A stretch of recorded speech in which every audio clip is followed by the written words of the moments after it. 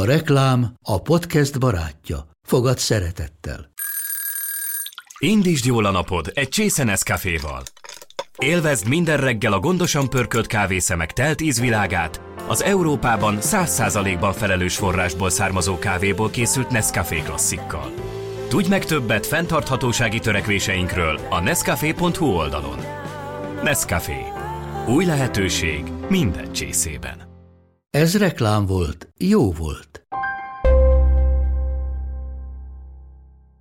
Szeretettel köszöntök mindenkit innen a Madhouse-ból, a Sunday Brunch következő epizódjában.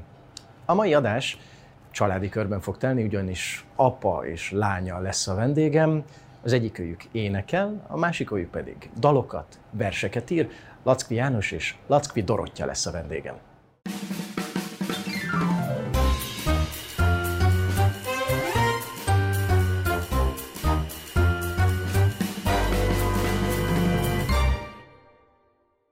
Szeretettel köszöntöm Lackfi János, Lackfi Dorottyát itt a Sunday Brunch következő epizódjában. Nagyon örülök, hogy itt vagytok.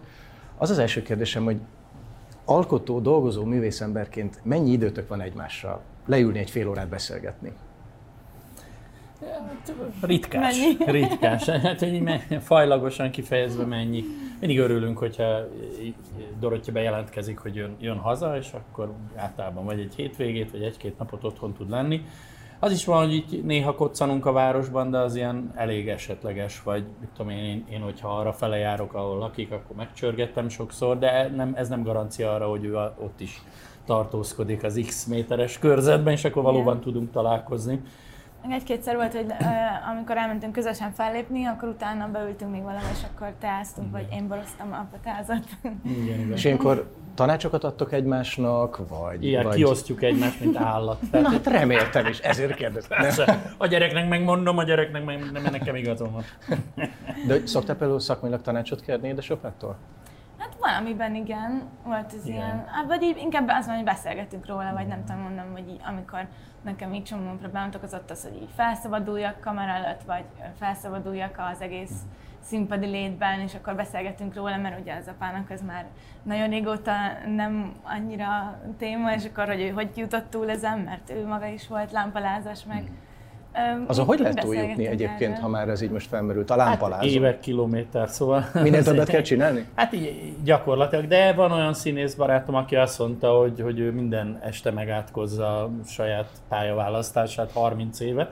Tehát, hogy van, aki nem tud tovább jutni, tehát hallottam ilyet, csak azért nem mondom, hogy ez tuti, de az biztos, hogy minél többet szerepelsz, annál kevésbé izgulsz, és én így túl a mondjuk ilyen 1500-2000. Fellépésen már elég ritkásan szoktam izgulni. És egyébként nem racionálisan pici izgalom visszajön, de meg az is van benne, hogy az izgalom az alapvetően nem rossz önmagában. Az, hogyha annyira izgulsz, hogy a nevedet elfelejted és hátrafelé mész ki a színbe, az igen. De hogy leizzadsz meg. És veled volt ilyen az elején, meg, amikor elkezdted? Hát persze, meg most mondok egy olyat, hogy Kaláka együttessel kimentünk Franciaországba, és akkor zene ünnepe, a Sorbonnak a nagy termében 600 ember előtt, akiknek körülbelül az 1/5 volt magyar. És akkor én addig egy francia tanszéken 12 kis aranyos nyunyuka kislánynak nyomtam hogy így a franciárod, amúgy a franciárod, és akkor hát akkor tessék öcsi, és ott volt mint olyan 3 ember méretben, ilyen hatalmas szobrokban, Descartes, Pascal, stb. És így nézték, hogy na öcsi, és akkor persze hát az embernek hogy benne volt az abszám, ahol kell. De aztán tényleg, és most már nem is racionális, tehát van, hogy mit tudom én, 50 ember van ott, és valahogy mégis egy kicsit izgulok, és van, hogy több száz vagy 1000 ember van, és egyáltalán nem izgulok, szóval ez olyan változó. Az mit szóltál, amikor Dorka művészpályára készült, vagy azt mondta, hogy akkor apa, én énekelni fogok? Ez hogy történt? Hát járt énekelni, tehát tanult énekelni, úgyhogy nem olyan váratlanul ütött be, hogy egyszer csak megláttam a Foli Berzser színpadán, és hát te lányom, mit keresed itt rendes polgári családból, nem erre neveltelek, akkor csak fel, most megyünk haza. Tehát, hogy ilyen nem volt ilyen nagy ilyen hűha. Amikor elkezdte pedzegetni, vagy mondani, hogy erre erre indul, akkor annak nagyon örültem. Sőt, hát ugye a színharobi barátommal és az én verseimmel kezdte, az én megzenésített verseimmel kezdte az éneklést, és vagy tehát a színpadi létet. Tehát, hogy ilyen kvázi fokozatos. Közösen először léptem fel úgy ilyen élő tévés adásban, hogy akkor már te ott voltál a színpadon, vagy így rajtad keresztül, hogy akkor te már így beállítottad, hogy a lányom énekel amúgy, és akkor behívtak, de nem tudták, hogy én amúgy énekelek, de hogy otthon. és akkor így kerültem be először. Úgyhogy... És a Hrutka Robival lépett fel, aki nagyon megdicsérte, tehát hogy szóval ez a Krizsó Szilvinek volt a show-jában. Igen, de ott például nekem pont ez volt, hogy hátra felmész ki a színpadról, és elájulsz, és elfelejted a szöveget. És ez már változott benned egyébként? Így, ahogy... Valamennyit igen, de azért tehát például a zenésztársaim, a menedzserem azért tudják, hogy én hogy nézek ki, mielőtt felmegyek a színpadra, hogy így és én rohangálok körbe-körbe. De van valamilyen ilyen rituálé, amit így meg kell csinálni, hogy picit fókuszáltabb állapotba hoz magad, vagy csak történik, ami történik? A beéneklés, ugye rengeteget beénekelek, idő után átmegy abba, hogy random dolgokat énekelek, ilyen random modor stílusokban elkezdek operát énekelni, nem tudom micsodát. Aztán van, amikor így ugrálok, meg mozgok, és akkor az lenyugtat. De akkor segít, van egy módszer, Van, amikor megiszok egy satot, de hogy így azért még fix módszer nincs rá, és ezen így dolgozom, mert iszonyatosan izgulós vagyok mindig, igen. Hát költőismerősöm is van olyan, aki nagyon sokat lép fel és szerepel Magyarországon is, külföldön is, de ez a kis pálesz, az megvan előtte, a rituális pálesz. Kicsit lelazít. Az alapnyomást, az akkor úgy elindít. Elindítja, igen. De mondom, hogy jó, tehát hogy egy idő után a színpadi izgalom az jótékony tud lenni, mert hogyha fel vagyok spannolva, akkor van nekem egy rezgés számom, tehát van mit átvegyen a közönség. Nyilván amikor destruktívá válik, tehát hogy saját magamat rombolom szét a feszültségemmel, akkor nem szerencsés. De ugye amúgy hogyha azt a közönség megérzi, hogy most valaki olyan van ott, aki éles és harap, és lehet, hogy azért, mert félelmében harap, de hogy tényleg jelen vagyok, és nem csak úgy most kijövünk, így ez egynek jó lesz, lenyomjuk, szevasztok, hanem hogy tényleg át lehet fordítani jelenlétbe és ilyen izzásba, és akkor könnyebben tüzet fog a közönség. Szóval szerintem ez egy jó erő, csak hát tényleg meg kell tanulni vele bánni, és az a tanuló pénz az megvan. Egy pár szót, ha beszélnénk arról, hogy Azorka néven indítottad a szóló projektet. Te pedig ugye Lackfi János néven születtél. Így van, igen. És mindketten egy másik néven alkottok, és úgy ismert meg titeket a közönség. Ez miért van? Ez valami leszakadás a szülőnek az energiaköréből, és hogy saját magam akarok valamit elérni, és leválasztani magam a szülőknek a nagy eredményeitől és a hírnevéről. Ez hogy van? Nekem ez egy olyan dolog volt, hogy Lackfi Dorottya, hogy azt gondoltam, hogy azért ez nem annyira jó egy ilyen alter pop projektnek, nem annyira jó név. A Lackfit nem tudja senki kimondani, vagy ha ki tudja mondani, akkor meg azt mondja, hogy Lackfi János, mint a költő. és akkor hát nyilván szerettem volna valamit, ami rövidebb, így jobban hangzik, és benne van az is, hogy nyilván nem akarom, hogy mindig arra asszociáljanak, mert azért mégiscsak két tök külön dolog most már, amit csinálunk. Volt ebből hátrány neked, valahogy származott hátrányod, hogy a Lackfinak a lánya? Na nézzük. Amúgy nem, vagy ezt már itt többször kérdezték, szerintem nekem nem, tehát azért az a szerencsém, hogy téged azért nagyjából mindenki szeret, aki ismer. Ellenségem de aki nem is? Tehát én nem nagyon találkoztam még ilyen véres szájú ellenségeivel. Úgyhogy nekem nagyon nagy segítség volt, hogy fel tudtam lépni az apával az elején, úgyhogy igazából nem. Annyi, hogy nyilván az, hogy már úgy most már azért egy ideje csinálom ezt, és szeretném, hogyha így külön kontextusban is szó lenne erről mindig, nem csak összefüggésben. De hát ez idő meg munka, úgyhogy igen. És a Lackfi név? Honnan jött ez a nemesi hangzású? Hát igen, egy kicsit ez az én romantikus kamaszkoromnak a hozadéka, hogy lehet, ma már, hát most már nem ragadt nagyon, meg ismernek, meg egyáltalán. Már a lényem, meg ugye polgárilag is már Lackfiak vagyunk mindannyian, hiszem 2007 óta, úgyhogy nem annyira régen. Még azelőttről van egy csomó olyan meghatalmazásom, amelyben saját magam meghatalmazom saját magamat, mint magammal egy háztartásban élő unokatestvéremet, hogy átvessem a saját honoráriumomat. Mert ugye Lackfi János így biológiailag ugyan létezett, vagy nem tudom, irodalmilag inkább, de nem létezett adminisztratíven. És volt olyan, hogy tudom, például a Póba Dél-Franciaországban mentem egy konferenciára, és ők meg a művész nevemre vették meg a jegyet. És akkor már még nem volt ilyen a Covid miatt még ízésebb, ilyen szálazósabb, de akkor kezdődött ez a vizsipirát, ez a terrorcselekmény üldöző, mit tudom én, micsoda, és nagy vasvilla szavekkel mondták, hogy nem, de mondom, hogy ha én terrorista lennék, akkor biztos, hogy egy másik néven, és akkor mutogattam nekik nyomtatványokat, meg könyveket, ott van a fejem, ezzel a néven, tehát az nekik nem, úgyhogy meg kell. Az egyetem meg olyan nagy lelkű volt, a Pói Egyetem, hogy megvette újra nekem a repülőjegyet egy másik névre, mondta, persze, csak jöjjek, majd kifizetik. Összes pénzemet rá költöttem ott repülőjegyre. Szóval, hogy voltak ebből galibák. Nyilván ez egy praktikus kérdés volt, hogy édesapámat Olá Jánosnak hívták, József Attila díjas, Babérkoszorú díjas, író, költő, műfordító, stb.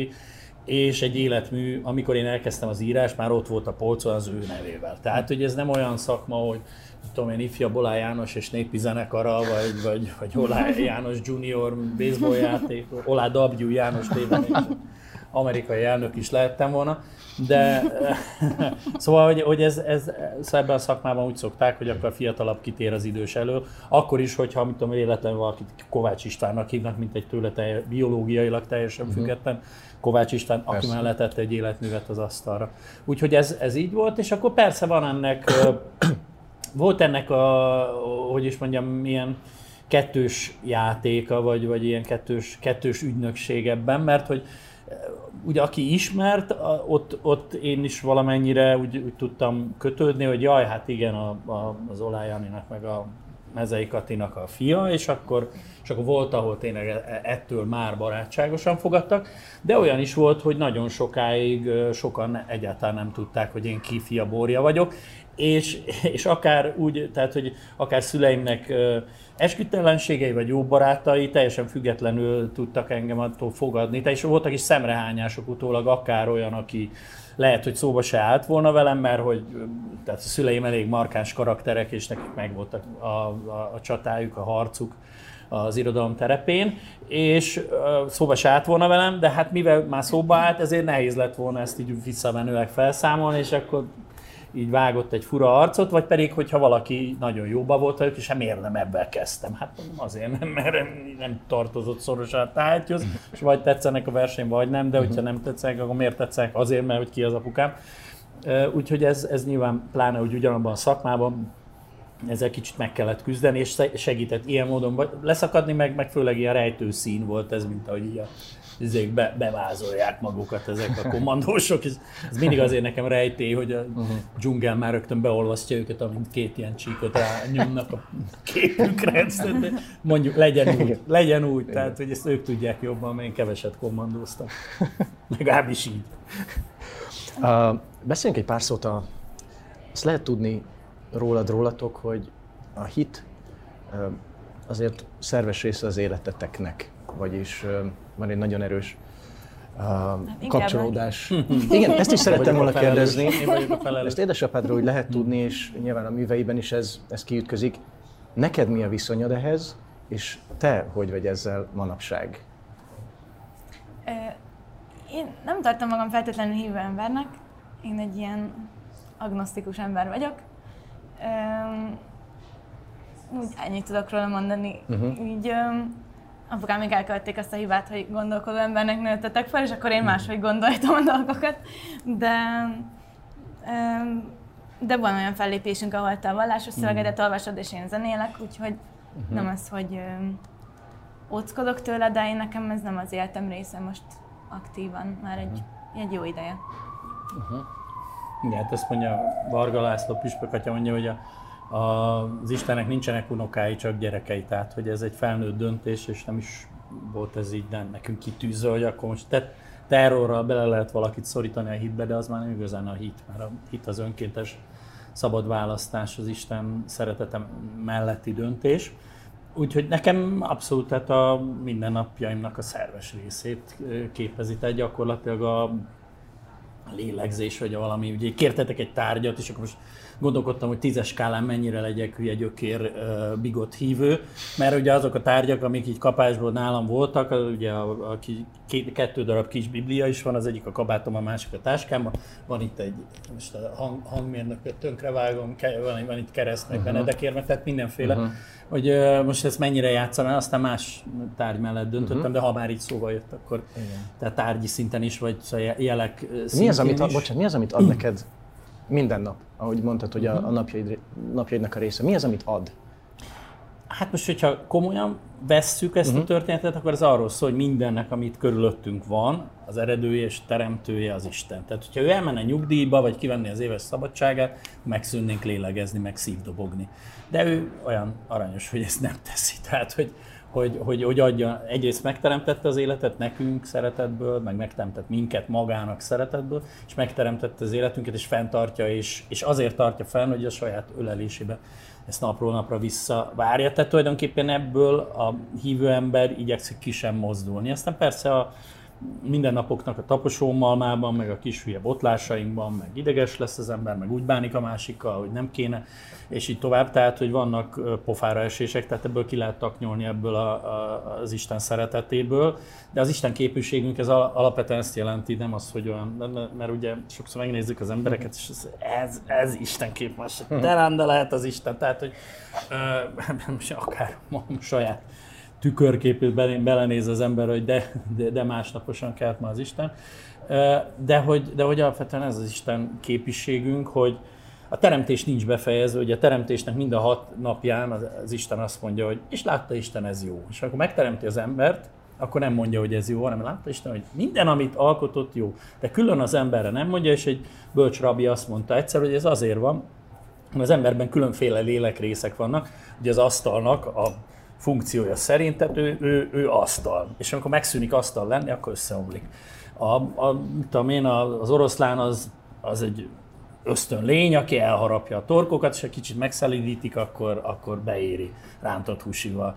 De hogy az emberben vannak különböző lélekrészek, és az állatnál rosszabbá tud aljasodni saját döntéséből, és az angyalok fölé tud emelkedni az Istenhez kapcsolódó lélek részével. Tehát, hogy a teremtés befejezetlen gyakorlatilag, és nekünk kell befejezni. Ez egy jó nagy felelősség egyébként, és hát ugye el is gondolkodhat az ember rajta, hogy ma én hogyan fejeztem be a teremtést úgy, hogy köztünk legyen a mennyek országa, vagy csináltam valakinek egy jó kis poklot, hogy örüljön. Szóval ezt jelenti így nagyon rövidre, és hogy mindenben, vagy nagyon sok mindenben jel van. Tehát az, hogy kenyér és olajbogyó van itt az asztalon, amivel valószínűleg az élete nagy részében valószínűleg minden nap táplálkozott ilyenekkel Jézus, ez mondjuk már eleve egy kapcsolódási pont, anélkül, hogy bármit erőszakoltunk volna itt a valósággal kapcsolatban. És arról mit gondolsz, hogy ugye Dorka azt mondta, hogy neki ez már nem része az életének? Hát ez az ő döntése. Én azt gondolom nyilvánvalóan, hogy minden embert Isten teremtett, és arra, tehát hogy a legtöbb, ami adható, ugye mi volt ez, Csibó kávé, vagy valamilyen reklám, és tehát a legtöbb, ami adható, az az Isten szeretete.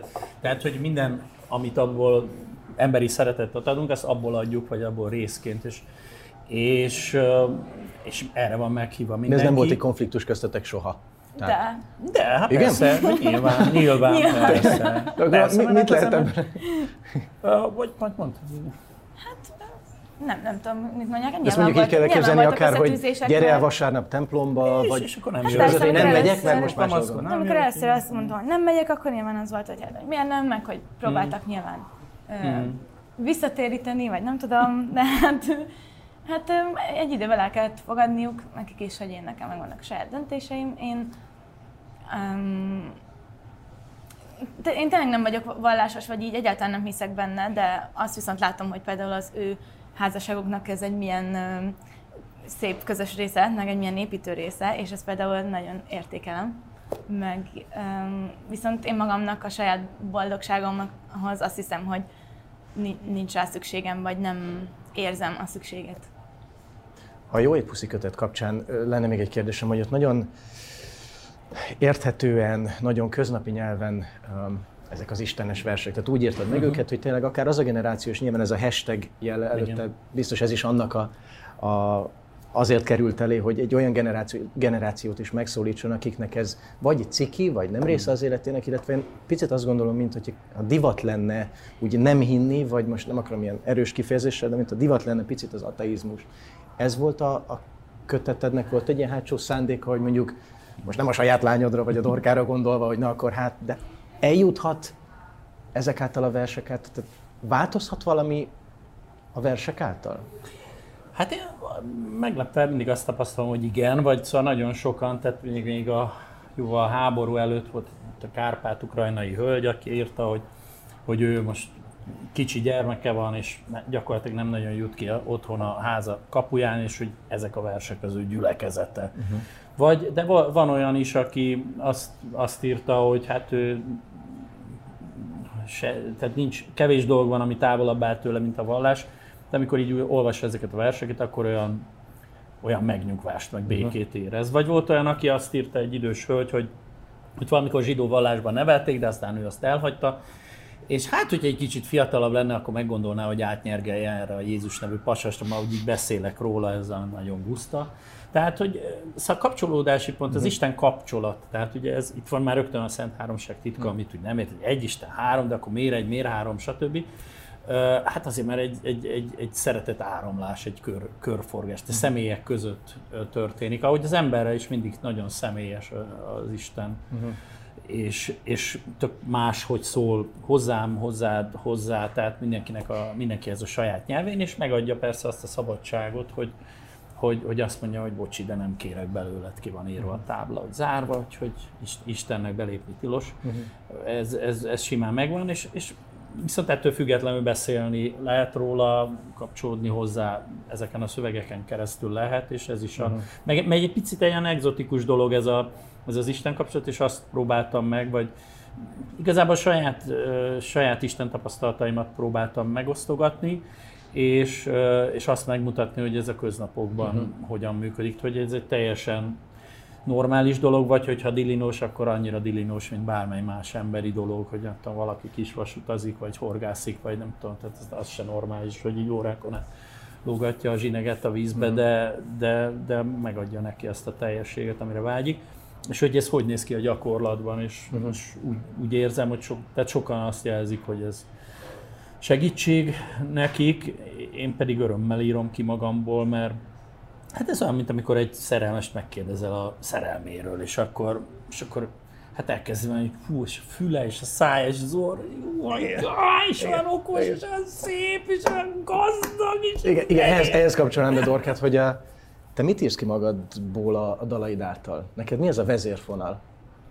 Nekem ez egy ilyen önkifejezési mód, és ugye az elején, azt érzem az elején a dalaimnál inkább az ilyen dilemmáimat, meg a saját önismereti utamat írtam ki magamból, és mostanában meg arra kezdtem el fókuszálni, hogy mi az, amit én hosszú távon, sok ezer koncerten újra és újra el akarok énekelni, hogy mi az a szöveg, mi az a mondani való, amit én be akarok építeni, kb. Manifestálni akarom magamnak. Úgyhogy most elkezdtem kicsit úgy írni már az esti mesét is így írtam, a vízözönt is így írtam, ott kezdődött el ez az egész, hogy én szeretem magam, és akkor ez a dal most olyan lesz, hogy nem az, hogy miért nem szeretem magam, hanem az, hogy én már pedig akkor is szeretni fogom magam, és ezáltal így el tudom kezdeni építeni magamat. Nyilván nem akarok ilyen toxikus, pozitív oldalra átmenni, hogy akkor csak pozitív dolgokat írok le. Nyilván mindig igyekszem így jó és rossz érzéseket is úgy őszintén összevegyíteni, de most így elkezdtem nagyon ebbe gondolkodni, hogy talán mit akarok ismételni újra és újra, mert ezeket az ember annyiszor elénekli ezeket a szövegeket, hogy igazából visszahat. És aki meghallgatja, már pedig most már hallgatják a zenémet, amit nagyon néha még magam is meglepődök, amikor így megnézem a kis alkalmazásban, igen, hogy mondom, hát ezt meghallgatták 10 000-en, az már egy mennyiség. Úgyhogy aki meghallgatja, annak meg szintén olyan, hogy mit hallgatsz, vagy hogy milyen szöveg megy a fejedben, milyen gondolatokat indít el. Pont akkor kezdesz bele valami ilyen, akkor indul egy karrier, amikor veled egyidős énekesnők kiszállnak ebből.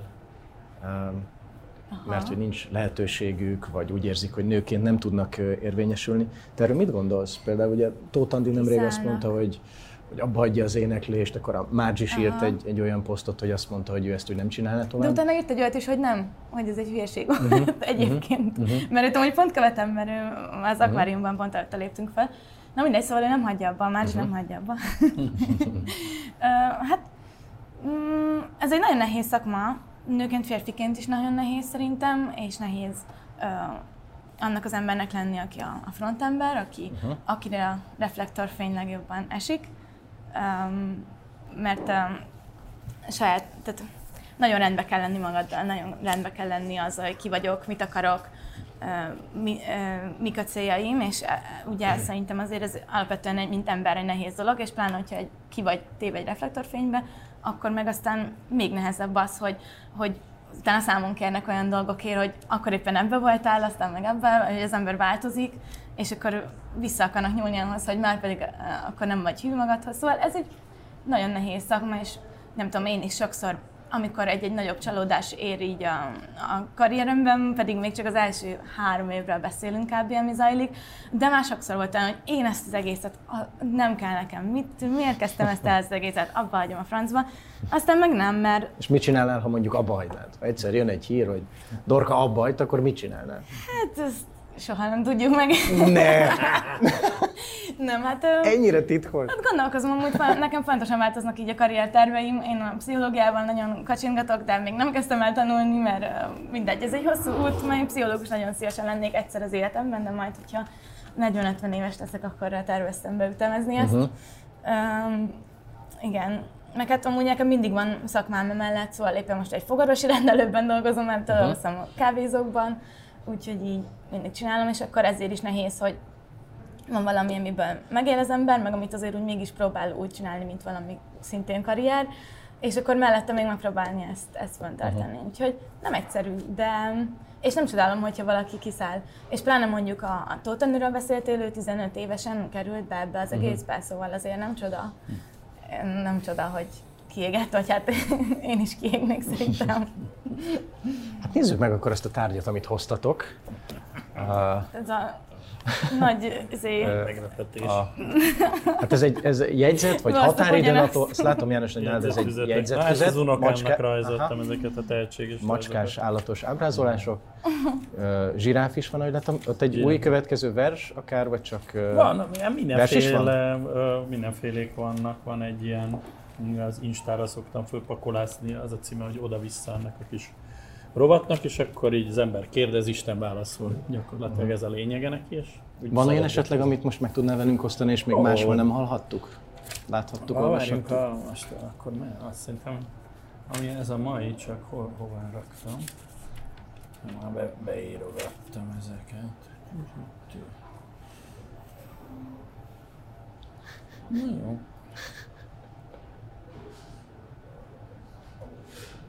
Igen. De uram, miért nem teljesíted, amit kérek most azonnal? Mert idő kell neked, hogy együtt legyünk, hogy 1000 arcomból minél többet megismer, aztán a kérésed is teljesül, amikor itt lesz az ideje. Meg ilyenek. Dorka, te kis... Én nem, hát is mindig van egy ilyen, az lehet, hogy akkor ezt tőled csortam, ezt a... De ez se határidőnapló, ez is egy ilyen jegyzet. Aha, jegyzetelek, hát nekem ez már így mondogattam helyeken, hogy ilyenkor azt csinálom, hogy mindig van nálam egy ilyen, hogyha van ilyen unatkozási időm, vagy pedig éppen csak kimegyek, és pont van a szabad órám, és süt a nap, akkor kiülök és elkezdek ötletelni, hogy miről szóljon a következő dal. Úgyhogy ez nekem is azzal van tele, de néha ideges leszek, és akkor rajzolok ilyeneket. És akkor ez segít legyőzni az idegességet. Elkezdek valami... mit csináltam, mert van az a gyakorlat, amit még otthon csináltunk párszor, hogy leírsz 4 szót fent, leírsz 4 szót lent, és akkor összeasszociálsz a kettőt, aztán megint összeasszociálsz, és a végén kijön egy szó, és akkor az állítólag így leírja kicsit Igen, mert kell vagy 8 elvileg. Ja, vagy 8, ahhoz, nem tudom már. Olyanokat is, csak most de nem találom, de olyanokat is szoktam ebbe csinálni. 4 fönn, 4 lent, bármi. Hát inkább azt hiszem, hogy 8 az, ami elég biztonságos szűrő, és akkor bármi, ami jön. És akkor ami középen kijön, ugye miután kettesével így összerakosgattad, az általában elég hasznos így önismeretileg avval kapcsolatban, hogy most mind lehet elindulnod. Tehát, hogy ami így úgy belül mozgat, vagy piszkál, vagy bánt, vagy... Nem mindegy. Igen. Hát én is készültem valamivel, villámkérdésekkel, arra kérlek benneteket, én ezeket ide kirakom. Mindketten válaszoljatok rá, kérlek olvassátok is föl, hogy a nézők is tudják, hogy miről van szó. Igen, azt mondja, hogy igen, és akkor ide kirakom őket. És akkor... Ha muszáj lenne csináltatnod egy tetoválást, mi lenne az? Hát beszéltünk róla, hogy családi tetoválás, mint a nyúl. Mert hogy volt egy ilyen goromba szomszédnénink, aki azt mondta, hogy Nyúl Béla tanár, fajta szaporodik. És... De volt egy interjú, ahol ez volt a kérdés, és mindenki külön válaszolt a családból, és vagy 3-4-en azt mondtuk, hogy nyúl. Komolyan? Nyúl, igen. Mert volt csináltunk családi címert, volt egy ilyen pszichológusos, ilyen mentálhigiénés játék, és azonban a nyúl ott szerepelt a családi címerben, igen. A nemesi címer. Igen, egy diszkrét nyúl a bokánkon. Akkor neked is nyúl lenne. Igen. A diszkrét nyúl. A diszkrét nyúl. Lehet, hogy nem egy ekkorán vérnyúl a hátam, hogy meggyől, és akkor így befeszítem a bicepszet, akkor Következő!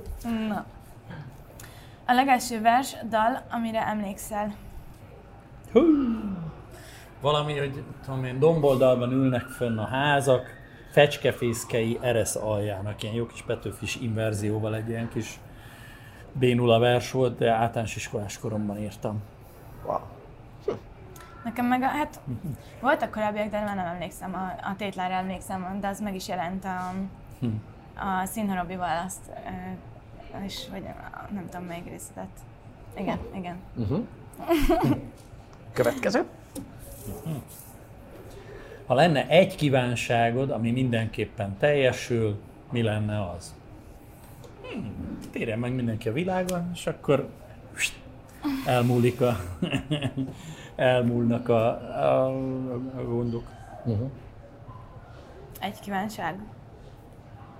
Lehet nem fog tetszeni, de az, hogy legyen végtelen mennyiségű pénzem, annyival jobb lenne az életem. Mindent tudnék csinálni, mit szeretnék. Köszönöm. A különbségek itt éresen kívánnak. De én is hasonló dolgokat csinálni csak. Persze. Melyik országban élnél szívesen életvitelszerűen? Magyarországon kívül? Igen, persze. Hát praktikusan, ahol én úgy otthon vagyok, valamennyire az vagy Belgium, vagy Franciaország lenne. Aztán ugyanúgy nyilván ilyen, nem is tudom, ilyen mindenféle déli szigetek és tengerek, mert szeretem a tengert, de úgy annyira, én leginkább Magyarországon élnék, vagy élek. Én most azt mondom, hogy Portugália, mert nekem az időjárás maximálisan kihat a viselkedésemre, meg a mentális egészségemre. Hál' Isten süt ma a nap. Ha be van állva egy ilyen 25-26 fok, én soha semmi bajom nem lenne. Mínuszban vagy pluszban? Plusz a tengerpart, az nekem minden. Mire van a legnagyobb szüksége ma a magyar embernek? Én kicsit azt gondolom, hogy békére, vagy legalábbis külső-belső békére. Az elég sok mindent megoldana, és nem falnánk fel egymást élve. Önszeretet, én is. Szeretet, önszeretet. Abban mindig elfér. Még egy utolsó kérdést engedjetek meg. Mikor láthatunk titeket legközelebb külön és együtt? Hát, várjunk, ma van, mert ma engem lehet tehetünk már, hogy ha Sunday, akkor... Igen. Mert hogy ma igen, de az már késő. Május, igen. Hát én Leszek Pécsett a Zsolnai Fesztiválon május 21-én a zenekarommal. Nagyon köszönöm, hogy itt voltatok, és sok sikert kívánok nektek. Köszönjük szépen. Köszönjük.